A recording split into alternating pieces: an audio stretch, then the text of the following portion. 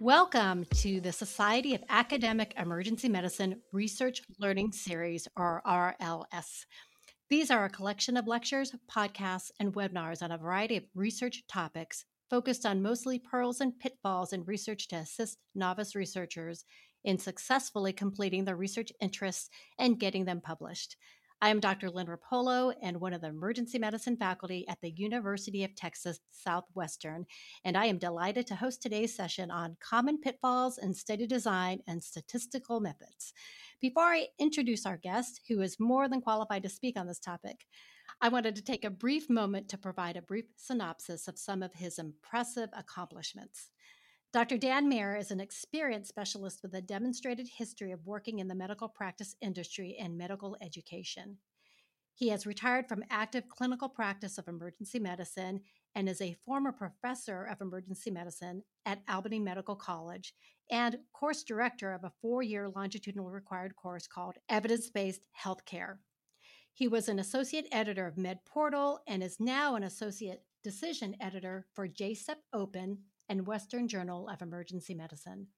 He is a peer reviewer for multiple medical and medical education journals. He is also author of Essential Evidence-Based Medicine, published by Cambridge University in 2004 and 2010, and just finished his third edition, which is in press. He is also author of Case Studies in Emergency Medicine, published in 1991, again in 1996, and in 2010. Dr. Mayer is skilled in medical care consulting, evidence-based medicine, emergency medicine, and patient safety through reduction in medical diagnostic errors.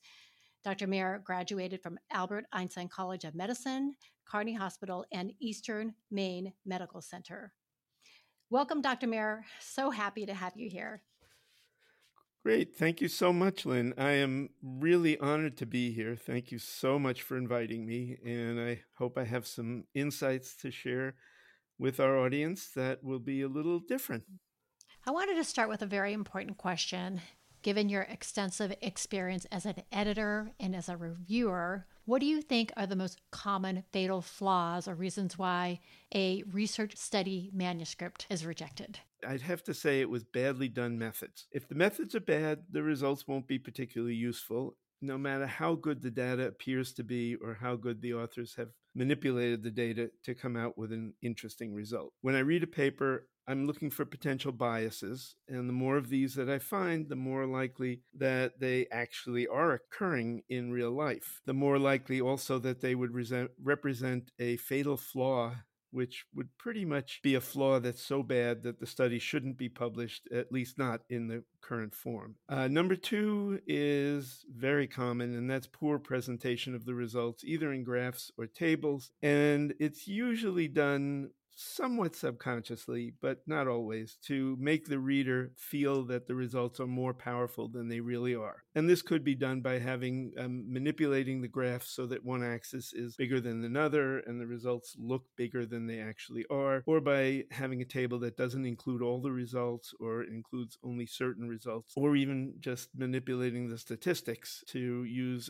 an inappropriate statistic in presenting the data. Graphs should always be clear and accurate and without any biases in the way that they're drawn. That's a big one. And the next one is using bad statistics. There are lots of different statistical tests out there, and what I sometimes find is authors seem to go out of their way to find an unusual statistical test to prove something rather than just reporting the results, regardless of how good or bad they are. The process of science is very slow, and we have to depend both on positive and negative studies. That's what moves us forward, and the negative ones should be there to question what we're doing and what direction future researchers should take. There are lots of ethical issues relating to publication bias and failure of journals to publish negative studies. I consider those to be ethical and political issues. I'll leave those to someone else to talk about. But from a very pure scientific perspective, I think we've gotten carried away with the need to only publish positive studies, and therefore for the researchers to try and make their studies as positive as they can, whether they really are or not. And the last is bad writing. I do review a lot of studies that are written by people who are not native English speakers, and I feel for them because they've done some interesting research, much of which deserves to be published in the premier emergency medicine journals. And I usually ask them to find someone in their group who's a native English speaker who can help with their grammar and syntax and make it flow better. Such great points, Dr. Mayer. I just wanted to add to what you're mentioning about poor writing. In regards to the methods section, I don't think people realize exactly how different it is from regular writing. It needs to be written very clearly and concisely so individuals reading it can understand what you did and how you did it should they want to repeat your study. It's also typically written in the past tense except for generalizations and conclusions. Wouldn't you agree? I would totally agree with you. And basically, anyone reading your paper should be able to replicate your experiment exactly.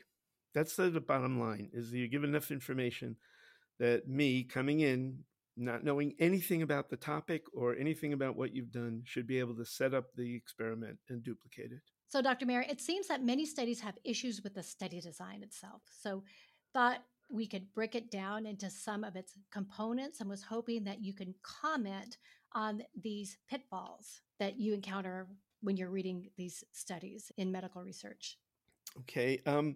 We talked at length already about the need to give as much information as possible and for you to present it in as clear and concise a manner as possible when you're describing your research. As with anything, the devil's in the details. And basically, if you're lucky enough to have a friendly English major as a friend, ask them to read the manuscript before you submit it. Giving the manuscript to somebody who won't understand a bit of what you're saying really allows them to focus in on how you've said it and to give you some tips for that. I have an interesting anecdote here. When I wrote my book, Essential Evidence-Based Medicine, the first edition, I got one really awful review in Amazon. It turned out it was from one of my students. And I called her, and basically what she said was, "This book is unreadable." I asked her to come meet with me, and we talked for a while. And she said, "Dr. Mayer, I'm so sorry, but I was an English major, and so I look at this a little differently." And I said, "Look, I'll make a deal with you.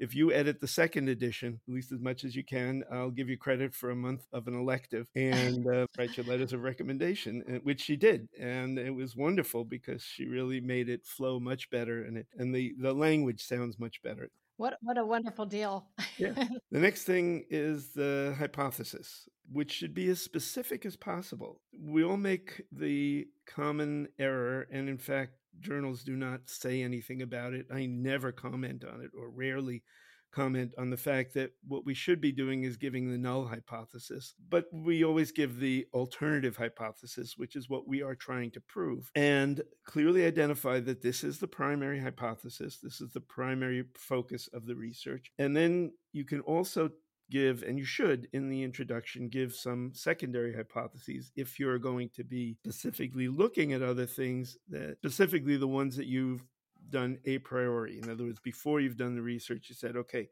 I'm looking at this. I want to see how fast students can intubate with one technique versus another.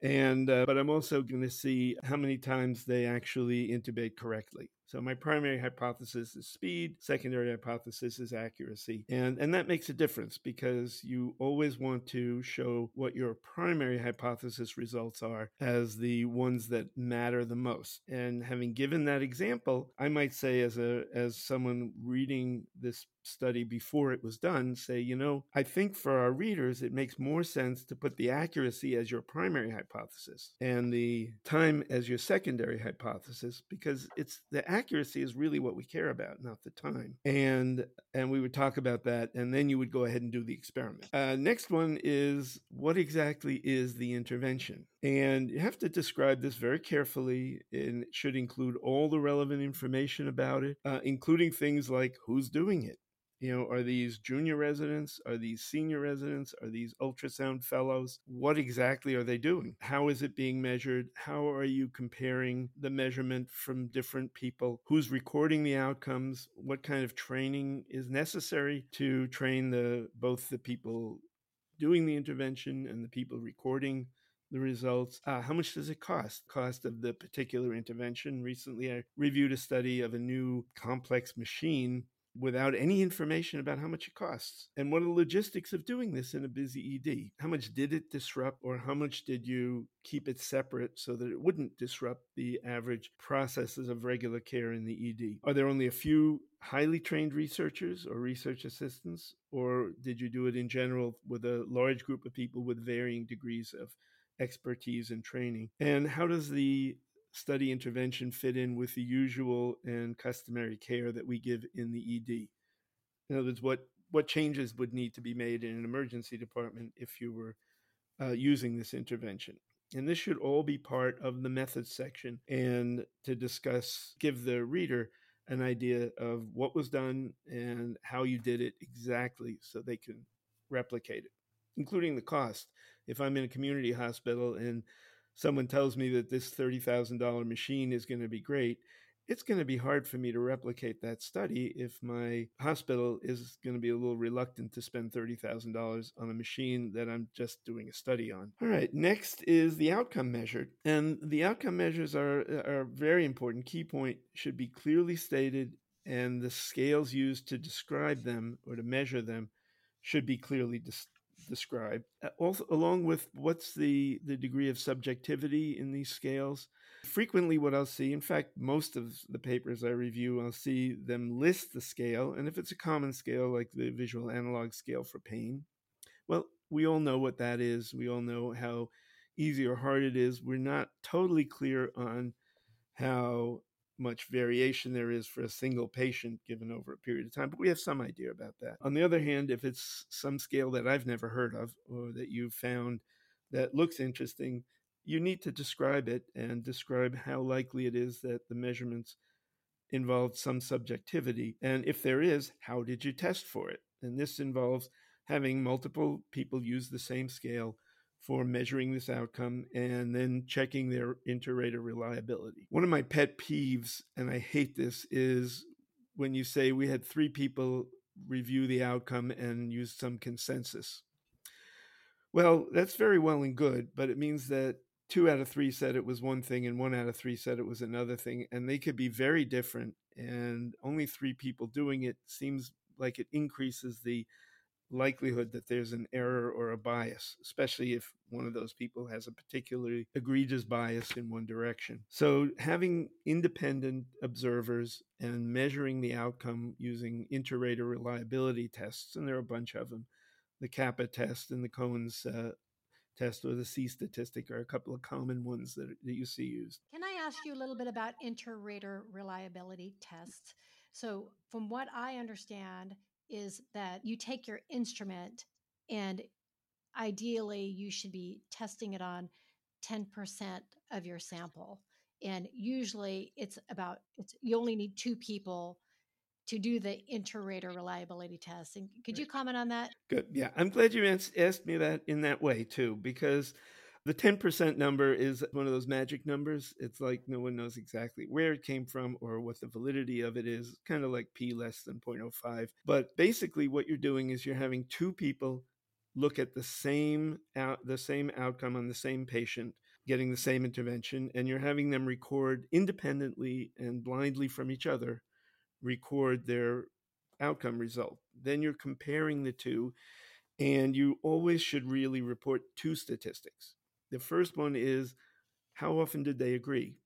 Just straightforward agree. Did they agree 80% of the time? Did they agree 20% of the time?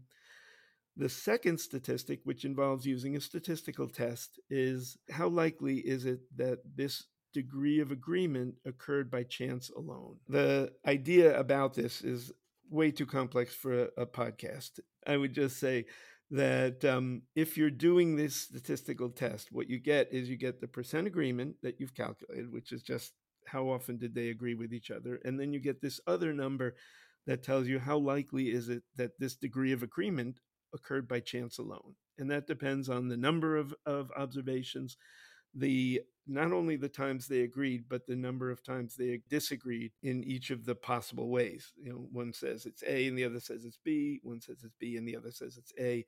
So and the statistics involved in that are complex, but if you get a number that's very high, it goes from 0 to 1. If you get a 0.9, then you can say this is good. The likelihood is that these results did not occur by chance alone, and that in fact they really were measuring the same thing in the same way. And then you can say, okay, for the other 90%, we'll just have one person measure the outcome in each patient or in each for each intervention. So just to summarize, some pitfalls you talked about. It doesn't hurt to give as much information. So needing to be clear and concise. And again, having somebody who can write well in English to review it. And then you mentioned about the hypothesis that you want to present a very clear hypothesis of exactly what you're trying to do. So you have your one primary hypothesis, but then if you might have like a secondary hypothesis that you thought of before the study, shouldn't be like kind of, right. After the study and the data, you're like, oh, okay, maybe we can make a paper out of this data. And then you mentioned about the intervention that we should be very descriptive so people could understand what we're doing and also understand what we're doing in case they want to repeat it, and going into a lot of detail of just such as like training of the researchers. How were they trained? Who were they? And then you talked about outcome, and that this is the key point should be clearly stated. If they use scales, they need to be discussing them. Unless they're commonly used scales, they could just maybe use a reference for the scale. If it's something that's not commonly used, that they need to discuss that in the paper. And then we ended on inter-rater reliability. So you and I had talked, and there's a lot of other pitfalls. I just thought this would be a nice kind of breaking point before you go on to several other pitfalls that you encounter when you're reviewing these papers. Why don't you go ahead and, I think you had mentioned something about sampling plan. Yeah. So this is where things get a little maybe into the weeds, but it's important that you describe your sampling plan. How are you selecting patients to be either to get the intervention or be in the control group? And there are two basic ways of doing that: consecutive sampling and convenience sampling. Consecutive sampling means that everybody who comes into the ER who is eligible to be approached for the study is approached and either enrolled or not enrolled. And if they're not enrolled, you give the reasons why they're not enrolled. And if they are, obviously, they're enrolled. Obviously, this means having a research assistant or somebody available 24 hours a day in the ED, which is difficult. We can't all do that. Some studies do that, and they have somebody around all the time. But it does increase the external validity. In other words, it makes it more valid for any patient who meets those criteria to be given that intervention, should the intervention prove to be beneficial. The other process is that you're using this convenience process, which means you only enroll patients who are eligible when there's somebody there. And the issue with convenience sampling is, could that bias the types of patients you're enrolling in the study? So you have to be very specific about what your convenience times are and how you're determining which patients get enrolled into the study. We all agree that patients who are seen during the day might be different from those that are seen overnight, and there may be certain characteristics that might lead to confounding the results. It doesn't make your study invalid to use convenience sampling, but you just have to then show what the convenience sampling process was so that people trying to apply it to their own population would be able to do that effectively. And that's the whole issue of external validity. Sample size. This is a big bugaboo. Do you have to do a sample size calculation? You don't have to. It helps to do it. You should do it, ideally. The lack of it won't sink your study. It is a significant limitation. But remember, it's only a limitation if you find negative results, which is important because a lot of studies do find negative results. I'll get back to Heliox a little later, but there have been a bunch of studies, more than a half dozen, that showed that Heliox in asthma didn't really do much. And all these negative studies got published either as as original research or as research, brief research reports, something like that. So it's important that we get those out there. And there, the issue might be that you don't have power. You didn't have an adequate amount of power to find that a difference that occurred was statistically significant. But again, report it, report what you did. If the study is well done, if the results are interesting, it will get published if it's written correctly and well. Okay. Dr. Mayer, can I interrupt you real quick and talk about a little bit more with sample size calculation? So, one of the things that is always discussed is your study does not have enough power. And so you predetermine the power of your study and then calculate the sample size based on that predetermined like power of your study. And I just wanted to see if you can talk about that because there's always a discussion about like, oh, your study doesn't have enough power. And so does that power calculation need to be made before you start your study? Does that even have to be addressed? Does it need to be mentioned in your methodology? It should be. Absolutely should be. And the way, so power is something, I don't know that we talk about it a whole lot, but it seems to be something that confuses people. Power depends on three things: how big your sample size is, what your effect size is, in other words, what the difference in the two groups is that you hope to find, and that number is based on prior research, what other studies find with similar or analogous or comparable research studies. And then the last is the amount of variability, which you have virtually no control over. So the one that you do have control over is the sample size. And you want to determine for a given effect size, a given effect that was found in other studies with some unknown degree of variability, what sample size would I need to give me at least an 80% chance of finding a statistically significant difference between the two groups if that exists. In other words, if that exists in the universe, there really is that. Mm-hmm. And we use 80%. It's sort of a somewhat arbitrary number, but most studies look at an 80% power. And so that's what you do. And yes, you should do it before you do your study.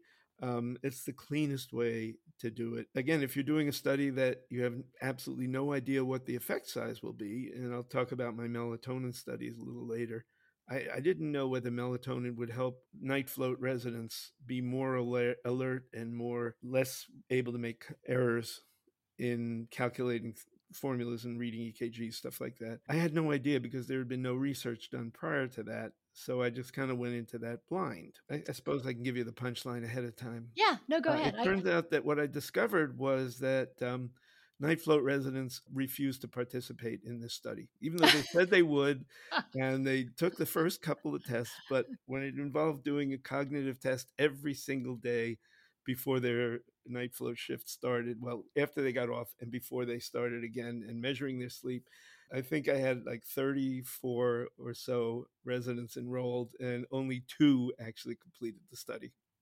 Oh, no. One melatonin and one non-melatonin, and guess what? They had exactly the same results. So I have no idea if that means that melatonin is worthless or if it means that my study obviously lacked power. That is a very interesting study question. So maybe anybody listening to this looking for a research project. Do it and feel free to contact me, and I'll give you some pointers about how you might make it so that the residents actually want to participate. Although, again, this was done over about 20 years ago, so maybe residents' thoughts and ideas about participating in research have changed somewhat.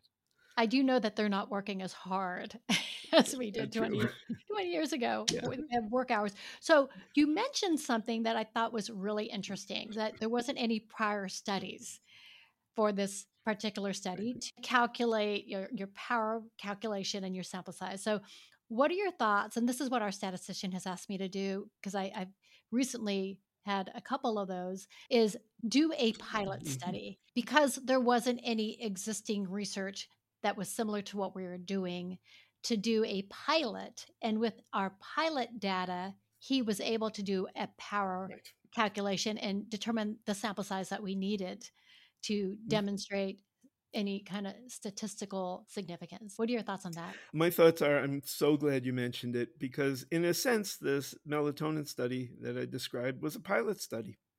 I mean, we had, if you have no idea what you're going to find, then yes, do a little pilot study and just get a feel for what's out there. What's the research terrain on this topic? So I agree with you. Doing a pilot study and then extrapolating from that study to give you some idea of what your effect size might be allows you to then do a proper calculation, power calculation. Great. That makes sense. So let's continue on to more pitfalls. If you don't mind talking about control groups and blinding, would be great. Yeah. All right. So control groups, that's the easy one.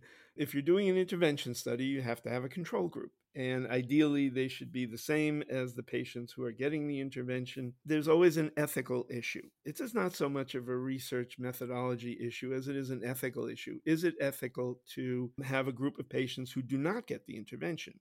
And some of that is ethics within the IRB's sphere of domain, their domain of expertise, and something that they would look at. But some of it is your own. After all, you got to remember the FDA requires only that drug companies show their drug is better than a placebo. And I personally have huge ethical issues about that as to, well, if there's another drug that does the same thing or that leads to the same benefit, how can you deny patients that drug just to show that this drug is better than nothing? So that's probably a whole other podcast somewhere else about the ethical implications of doing research. I really don't have much to say about them. Controls are controls, and Okay. just make sure that they're the same patients that you're giving that they have the same external characteristics that you're giving of the patients that you're giving the intervention to. Any comments on blinding? Yeah, I have a lot to say about blinding, Okay. which obviously seems like such an obvious issue that we blind people in an intervention. And there are issues that I'll get to in a second about how we blind people. But let me start off by saying what nobody ever does and should do is a test for blinding. And the simplest way to do that is you ask the patients at the end of the study if they know which group they were in. You can just say, the end of the study, I have a questionnaire. It's got one question on it. Which group were you in, the intervention or the control? That And seems like a very quick and dirty right, it is. way. And I've never heard of doing it that way, but it makes sense.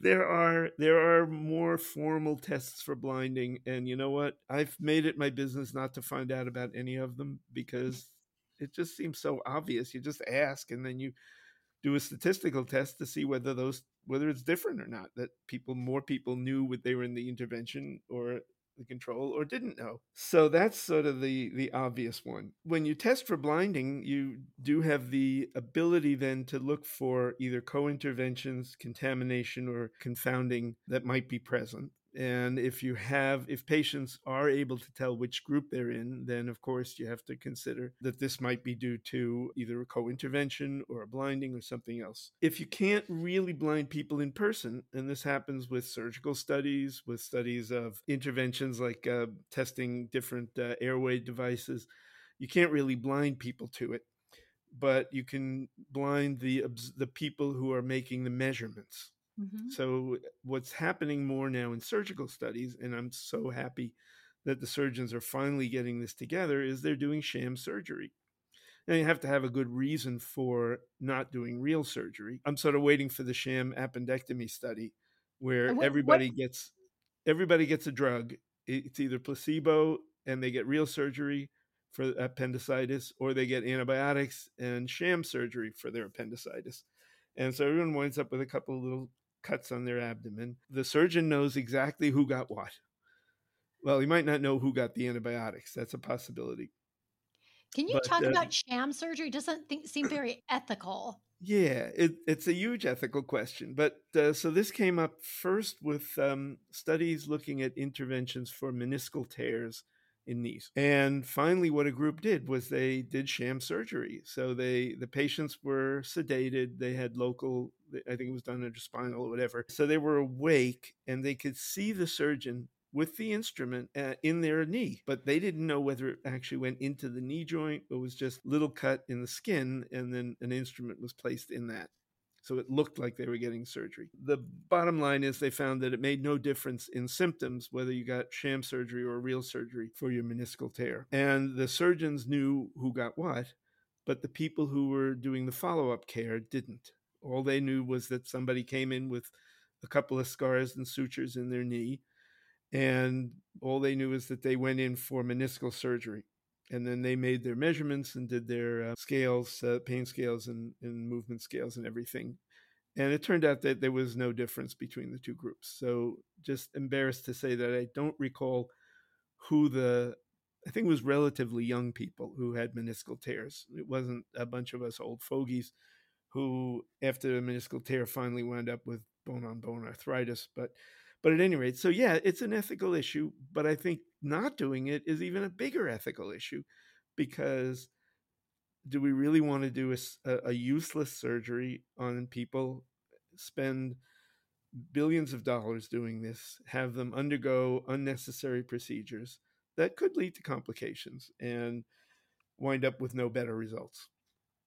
I'm still wrapping myself around Mhm. how the IRB approves such a study and how a patient consents to such thing. Yeah, they did it. I don't recall the details. It was about 20 or more years ago, and I believe it was published in the New England Journal of Medicine. But it might have been JAMA, one of those, either New England Journal or JAMA. But they did it, and they got through IRB basically by saying, we're really not sure whether taking out, removing meniscal tears is better for the patient, or whether we should just do nothing. And that's going to be as good. Everyone's going to physical therapy, and so we'll just do physical therapy. And they were able to convince the IRB that, in fact, there was enough of a question to justify them doing this study. Maybe the patients got surgery for free. I can't um, I can't think of why I'm anybody would sure they consider did. that, They had but something, but interesting. yeah, Had a large grant. So right. what if you cannot blind someone for a study? Well, What does if a you researcher do? right. So the ideal thing that the researcher does is that they have this gets very complicated, but they have the patient, either they give the patient certain instructions, and I'll give an example of that. So when I did my Heliox study, we took consecutive patients coming into the ED with asthma, and this was back when we had a lot more asthma, just people coming in for routine asthma attacks. And they got randomized, had an envelope that had different randomizations in it. And either they got Heliox and oxygen mixture, or they got regular room air. And there are a couple of issues. The first was that room air gas containers, the gas cylinders, are different than the Heliox ones. So we had somebody in the hospital created covers, and we put the covers over the cylinders, so only the little regulator was sticking out. And the regulators were slightly different to the point that it was easy for me to see, probably not to the point where the physicians doing the procedure could tell, although some of them said they could tell. So it wasn't really blinded in that way. And the other thing is, when you take in Heliox, it makes your voice very squeaky. Sorry, I'm not a very good don't actor. don't talk. You told Right? That was one. We had this sheet of paper with big printed instructions. You may not speak for 15 minutes after you've gotten your treatment. And the truth is that patients, and we explained to them why, and patients were really good about it. They really didn't speak for 15 minutes. So that allowed us to make the measurements, and we were measuring just peak flows, nothing more esoteric than that. And that worked out fine. And that's not a huge hurdle to jump through, but there certainly are plenty of other things that we do that you can't blind to. And there, the ideal thing is you have the patient go to somebody else to make the outcome measurements, and you instruct them not to tell the person making the outcome measurements what they got, what happened Sure, to them. And that's the best you can do. There's a lot of situations where you won't get perfect blinding, and that sure. shouldn't totally invalidate a study unless there's such subjectivity involved in the process of doing the procedure itself that you might have to question it, and that becomes a limitation. And let the next person figure out how to try and blind it. So, but at least you've done your best to do it. And then there are other situations like the melatonin study that I told you about, where blinding was easy. The pharmacy made up identical capsules, and there were bottles that had a week's worth of melatonin and bottles that had a week's worth of identical looking placebo. And the residents were just given a bottle at the beginning of the week and say, take these after your shift, after your night shift, you take these and they'll help you sleep during the day, we hope, and make you more fit for cognitive reasoning afterwards, we hope. And as I said, 34 residents signed on to do the study. When they actually had to do it, they didn't, but that was a different issue. How about just a couple more things on the pitfalls? Mm-hmm. If you can just comment, I think in the most ideal world, if you can double blind a study, you see those kind of studies. What do they actually mean by double blinding? Okay, double blinding basically just means that the patient doesn't know which intervention they got, and the treating physician, person, whatever, doesn't know which treatment they got. Ideally, you'd like to have triple blinding, which means that the person evaluating the statistics doesn't know which group got which, but that's much less important. Some people try and make it a big fuss about it, but not. It really isn't a big deal. But at least that someone getting the procedure doesn't know. The person with the meniscal tear doesn't know if they got real surgery or sham surgery. And the surgeon knows, but the person measuring the knee, whatever, 2, 3, 6 weeks later, they don't know which group they were in. And since the patient doesn't know, the blinding is maintained. So that's okay. When you get into trouble is where you have something you can't really blind and the patient really isn't blind, and you just, it is what it is.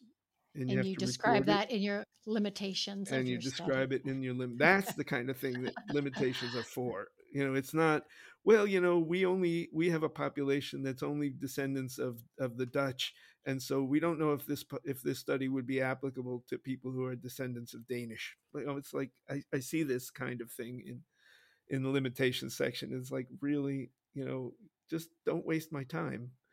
If you have a real limitation, like we couldn't blind people, here's the best we did, and maybe someone can come up with a better way of doing this. And if we had to spin out about the possible results of not blinding them, this is what we think might have happened. And that's why we think, although we got good results, they may not be that good if we were truly able to blind. And before we leave this topic on study design pitfalls, can you talk about randomization? Because you had Yeah. mentioned that while it's acknowledged that even computer-based randomization programs are not truly random, so which is a little troubling. But what did you mean by that? I don't know. I feel like when you say that even computer programs aren't truly random, we're kind of getting into the weeds there. That's, Okay, it's like you do the best you we do can our best. randomize, Okay, right? okay. And I mean, if you have a bunch of little envelopes with the randomization noted on each one, and they're in a big pot, and person just dives in and picks one out, what's wrong with that? That seems good enough. They can't read, they don't know which one they picked out because each one is in an envelope. And that, by the way, is called allocation concealment. So that, yeah, you got a big pot of stuff. There are a bunch of envelopes. They're all the same color. They look exactly the same. They've been licked by the same person, licked shut, and you just grab one. To me, that's reasonable randomization. If you want to get fancy and do a computer code, well, that's reasonable too. The thing you don't want to do is you don't want to allow the person who's doing the study at the point that they're doing the study, the person administering the intervention or selecting the patients to be in one group or another, to know ahead of time which group the patient was randomized to. So for my money, concealment of allocation is far more important than what scheme you used for randomization. Very important I mean, if you point. want to get really technical, there's a book called The Drunkard's Walk, and it talks about the whole process, the whole concept of randomness in nature. And the conclusion is that the way a drunk person walks is the only truly random thing that occurs in nature. So, and I'm not sure how accurate that is, but I just accepted it because it sort of made sense to me. Also gets a laugh out of. And it does. So before we leave this topic, what about identification of confounders and other risk factors? I know you have Yeah. something to say about this. This is a huge, huge bugaboo. It's like, how do you identify what a confounding variable is and whether or not it affected your study? I mean, technically, the definition of a confounding variable is that it has the ability to affect the results, and that presumably it occurred more in one group than the other. The fifth grade version of randomization is actually, maybe it's the junior in high school. I've got a granddaughter taking statistics this year. She's going into her junior year. Maybe that I'll find out what that version of randomization is, which is that randomization is done to equally distribute the confounders. That's not exactly true, but without getting into the details, randomization is done so that statistically you're likely to have confounders in both groups. Mhm. And I'm going to leave it at that because it gets into the weeds also. Okay. But the idea is that what you should do is, after you've done your study, you've got your baseline data, and you look and see if there's a significant difference between the two groups for one or another of the baseline variables. And If that's there something is, important to report. Yes. then you say, well, this might be a confounding variable. Well, how do you know? Mhm. So there are a couple of things that you can do. Some statisticians have proposed something called the E-value. Other statisticians have totally debunked it. I've looked at it. It doesn't make a whole lot of sense to me. But what does make sense is that you do a multivariable analysis. Now we're getting into statistical Mhm. weeds, but these are big ones and important ones. Mhm. So you have two analyses. You do one, your original analysis. What was the outcome for group A and group B, and were they statistically significant, the difference? And then you do it controlling for that one confounding variable. Fairly easy to do.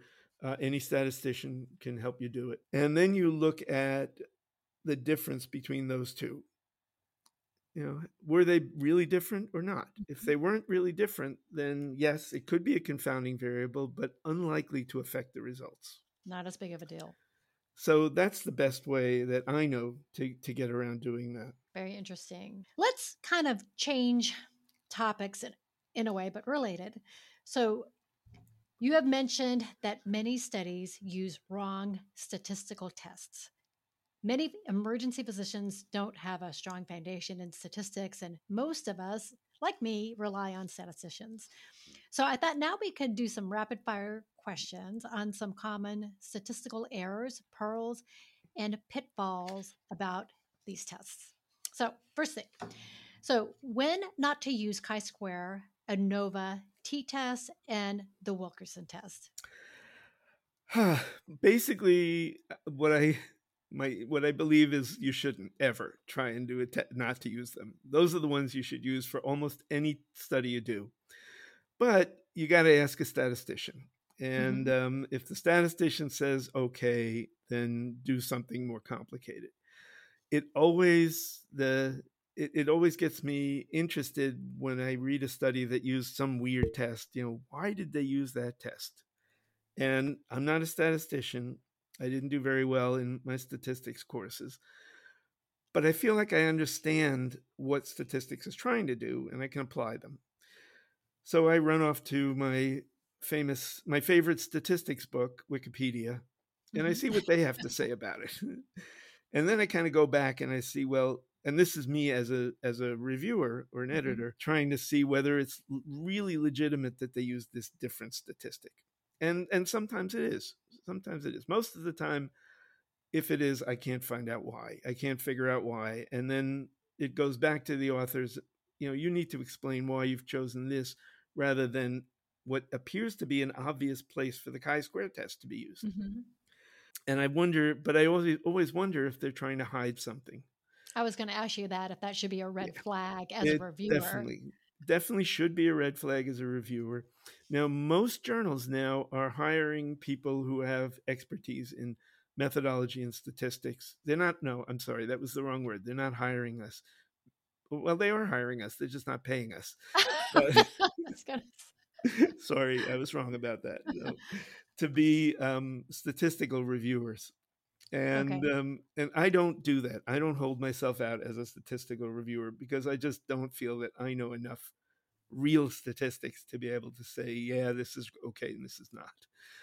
But and then the other thing is when I see an unusual statistical test being used, I wonder, did they just do this because someone figured out that it would give them a p-value less than 0.05?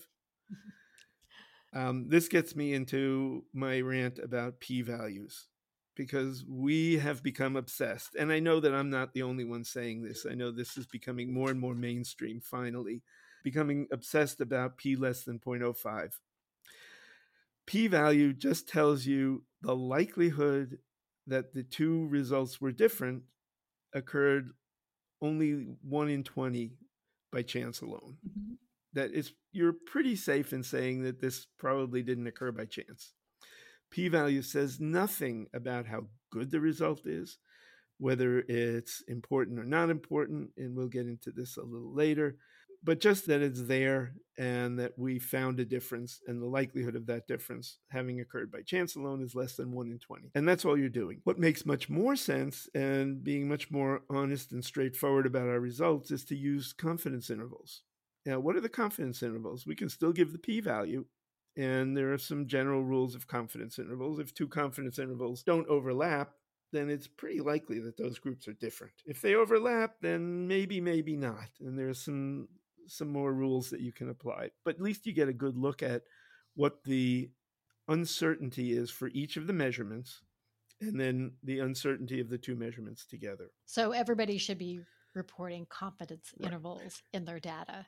Yeah, and you report p-values too, because Yes. we need to know what the p-value Sure. is. If it's obvious that the confidence intervals don't overlap, then we know that that p-value is less than 0.05. But when there's a little bit of overlap, maybe not. Can you just, on that note with confidence intervals, what is a good confidence interval and what is like when it's really wide? Okay, Or just if you could just kind of touch on that just to sure. give people a perspective of what it means. Like everything else in statistic, it's all about the sample size. Mhm. If you have a huge sample size, you're going to have very narrow confidence intervals unless there's a huge degree of variability in responses. On the other hand, if you have a very small sample size, you're going to have big confidence intervals, regardless of how good the data is. The confidence intervals are going to be bigger because you have fewer patients, fewer Mhm. subjects. The size of the confidence interval doesn't matter nearly as much as whether they overlap. That's really the Okay. key. I That's mean, a yes, very, you'd very good like to point. see the size, especially if you're just looking at a single number. You have a number needed to treat, and you have a confidence interval. Does it go from 2 to a million? Or does it go from 2 to 4? Obviously, 2 to 4. And what the confidence interval tells you, it's in the name. How confident Mhm. am I that my result is really true and didn't just occur by chance? So if it's between 2 and 4, I'm pretty confident that this is a really good result. On the other hand, if it's between 2 and 398, well, at 398, that's not going to be important. So I'm pretty confident that I'm not confident about this being a good result. That totally makes sense. So, what about dealing with multiple outcome measures? What are your thoughts on that? This is very common, and you'll see it done all the time. Basically, the more outcome measures you have, the more outcome results you're looking at, the more likely it is that one of them will come up statistically significant. In other words, showing a difference that occurred supposedly less than 1 in 20 by chance alone, but that result really only occurred by chance alone. And there's a way of figuring out what your likelihood of doing that is. But here's the bottom line. The bottom line is you have one primary outcome, and the p-value for that is the result of your study. We had a Mhm. p-value less than 0.05. There's less than a 1 in 20 chance that this result occurred by chance alone. We had 20 variables that we looked at. Turned out that one of them is statistically significant. And my favorite example is the reanalysis of the results of the ISIS trial. ISIS was a big study on different therapies for myocardial infarction done back in the 90s. And what they found was that if you had a certain astrological sign, and I'm going to say it was Libra and Capricorn, but I Mm-hmm. don't hold me to that. It might have been two different ones. You were much more likely to do better. And if you had certain other signs, you were much more likely to do worse statistically. Well, that clearly is, well, I shouldn't say clearly is garbage, because I don't want anybody who really believes in astrology to poo-poo me because of that statement. But what the authors then did was they took another set and they did the same analysis and found it was different astrological Yeah. signs that led to the results. So whether your astrological sign means anything or not, I'm not making a judgment about. But I can tell you that we're pretty sure that those results that occurred in the ISIS studies were all by chance alone, when Yeah, in fact there's no difference. was not scientific. That's Just like correct. that recent study that came out, I don't know if you saw it, that if somebody says it's quiet, then all Oh, of a yeah, sudden your volume that's right. increases. Yes, Oh, the Q word. I was entertained by that. Anyway, so let's talk about clinical versus statistical significance. Good. And I'm so glad you asked about that. And the answer is a little bit of a mouthful, but the bottom line is clinical significance is in the eye of the beholder. And remember what I said earlier about p-values. P-values don't tell you anything about the strength of the results, whereas clinical significance depends on the strength of the result. How much are you willing to allow your patient to, how much uncertainty are you willing to allow your patient to have when you give them a particular treatment? And basically we came up with an answer like 25, 30 years ago, and that's number needed to treat. And what number needed to treat does is it gives you an idea of how many additional patients need to be treated in order for one patient to get benefit. How many patients need to be treated for one additional patient to get a benefit? If you have a number needed to treat of 2, that means that every time you treat 2 patients, one of them gets a benefit that they wouldn't have gotten with the placebo or with whatever your comparator was. So a very low number needed to treat is good. Obviously, the very high number needed to treat, 365, means that you have to treat 365 patients for one additional patient to get benefit. Whether you do it or not kind of depends on the patient. And we've had a big debate on this in emergency medicine regarding the use of TPA in stroke. Should we or shouldn't we use thrombolytics? And I'm kind of jumping ahead on what our questions were, but that's really where your idea of clinical significance comes from. So statistical significance just says this difference that I found, did it occur by chance alone? What's the likelihood it occurred by chance alone? And less than 0.05 is 1 in 20. Such an important concept. I always tell people that evidence-based medicine is not just the science, it's your experience and it's that person in front of you. Right. And you kind of, we talked about just shared decision making, and I think that's where this really comes into play. So It very is. important point. And it's why we devoted a whole chapter in the book, Essential Evidence-Based Medicine. We devoted a whole chapter with how do you communicate this with patients. And probably as a result of COVID, in the 3rd edition, we added a chapter on EBM and the media, and how well do media sources report evidence, and how well should they do it. Actually, that's perfect segue into my next question. What about relative rather than absolute differences? Okay, so this is one of my main big bugaboos about everything. The media. There are 2 statistics, relative risks Mhm. and odds ratios, and odds ratios are abused all the time. And the reason I say this is that odds ratios have a particular reason for being used. It's the odds of a particular event, an outcome happening in the group that's exposed versus the outcome of it happening in the group that's not exposed. And it's very useful when you do studies that have a relatively rare outcome in populations that have a rare outcome. And for that, and when you do a case control study. So you've selected cases and controls, the relationship in the real world between cases and controls, in other words, the outcome, is very different from 1 to 1 or the numbers that you've assigned in your study. And so we use the odds ratio as a surrogate marker, a surrogate measure of the relative risk. Relative risk is very straightforward. It's like if I have a percentage of patients who had the outcome in the group that was exposed, I compare that to the percentage of patients who had the outcome in the group that wasn't exposed, and that ratio is the relative risk. It tells you how much more or less they are likely to have the outcome based on whether they were exposed to the risk factor. And a cohort study, a randomized trial, which is a special case of a cohort study, those are the ones that should be using relative risk only. Now, having said that, there are places where you could use odds ratios. And this is more of a mathematical than a real life medical term. Now, so one place is when you're doing multivariable analysis, and this is where I get in over my head. And so I'm just going to come up for air a little bit and say that apparently it's much more difficult to do a multivariable analysis using relative risk than it is using odds ratios. Having said that, what I said before about looking for confounders, doing a multivariable analysis, whether you use odds ratios or relative risk doesn't matter a whole lot if you're comparing univariable and multivariable analysis. You're just comparing the same statistic two different ways. The place where it could have an effect is that, in general, odds ratio overestimates the relative risk, which is why you shouldn't use odds ratios in a cohort study, especially one where the outcome is relatively common. Mm-hmm.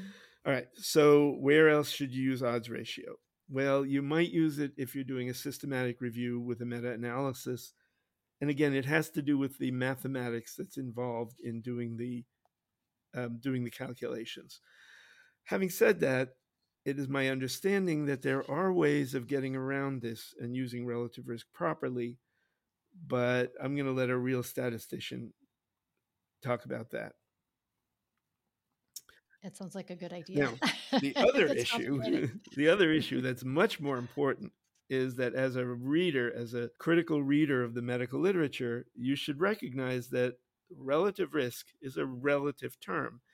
So if you have a relative risk of 1.5, what it means is that the outcome is 50% more likely than the comparator.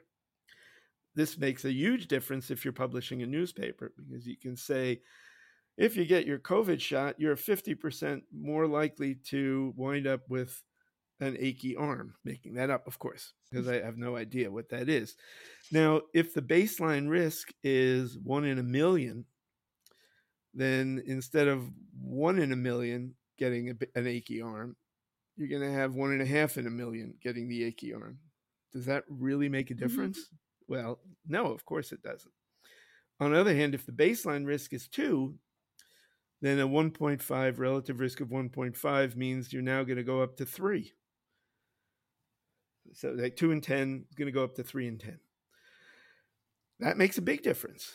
And patients want to know that, is if I say it's goes from 1 in a million to 1.5 in a million, the number needed to treat is monstrously large and doesn't really matter. But if I go from 2 in 10 to 3 in 10, that's a big number needed to treat. It's a 10. So for every 10 patients, one additional patient is going to have this outcome. So at any rate, using relative risk is fine because it gives you a number, but you should also use absolute risk. In other words, presenting all that data, relative risk, absolute risk, number needed to treat, is the right way to do it. If you use odds ratio, which I'm saying people do, fine, but then give relative risk also, because sometimes the difference between odds ratio and relative risk is gigantic. Studies that show an odds ratio of 20.25, and you then use those statistics that they gave you, calculate the relative risk, and it's like 3.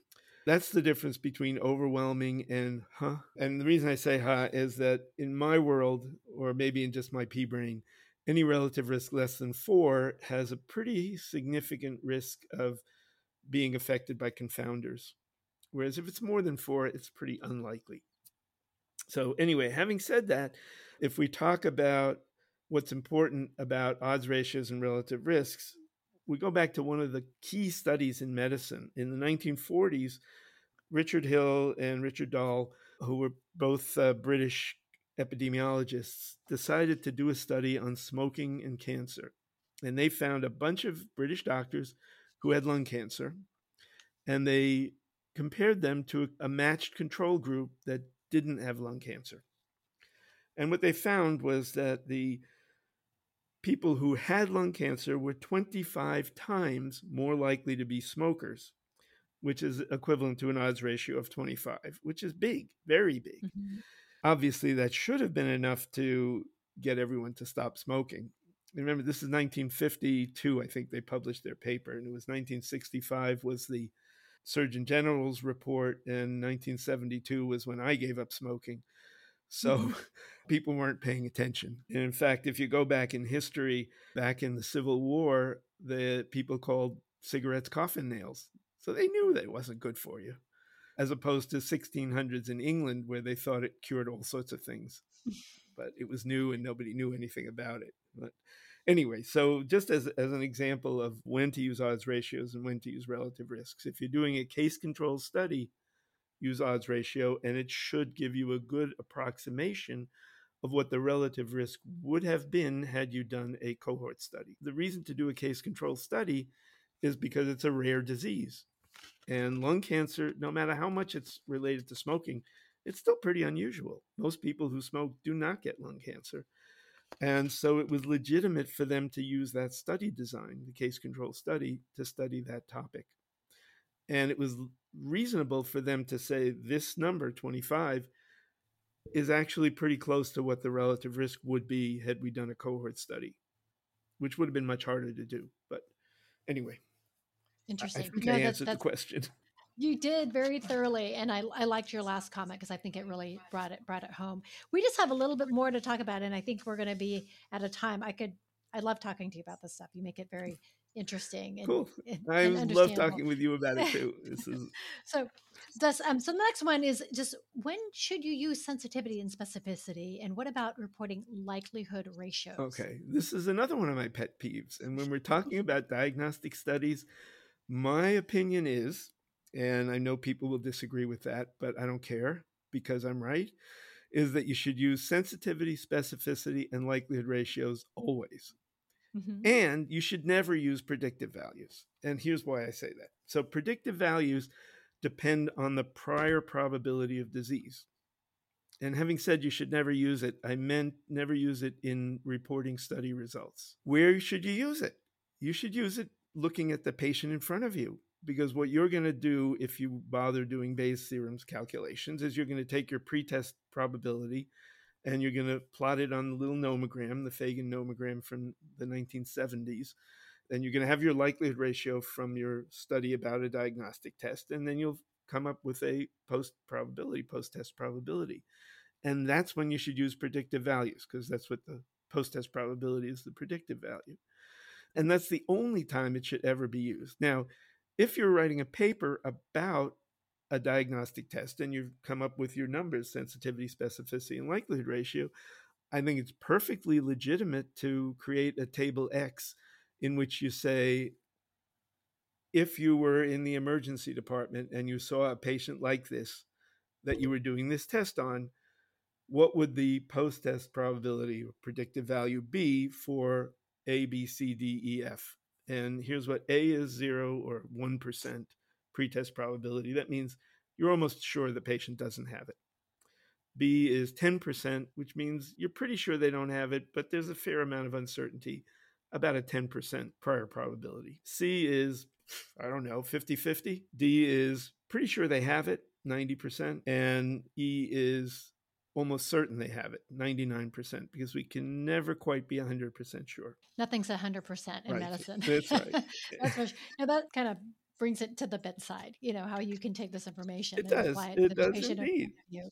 Well, I think we're out of time. This was wonderful. I'm just so impressed by your knowledge of all of this and appreciate you being here and sharing it with us. For those of you listening, I know for many of you like me, statistics does not come naturally to you and can be one of the most intimidating parts of doing research or just simply reviewing research studies. So I just wanted to mention there are so many resources out there to learn more about this topic, such as Dr. Mayer's book, which is truly excellent. I believe, as I mentioned, mention you just finished your third edition. Congratulations on that. Thank you. There are also several courses and free online resources. So I do want to mention that SAM has a course called ARMED, which is Advanced Research Methodology Evaluation and Design, which are 3 workshops and monthly webinars, and it is fantastic. So you could look it up on the SAEM website. So anyway, so I think that concludes our podcast, Dr. Mira. Thank you so much for being here and all of your knowledge. I think we could do many podcasts with you. I mean, you just have such a wealth of knowledge. So really appreciate your time. Well, you're very welcome, Lynn. It's been a real pleasure for me to do this, and I'd be glad to get into more weeds any other time, more about this at another time. Thank you. Thanks for having me.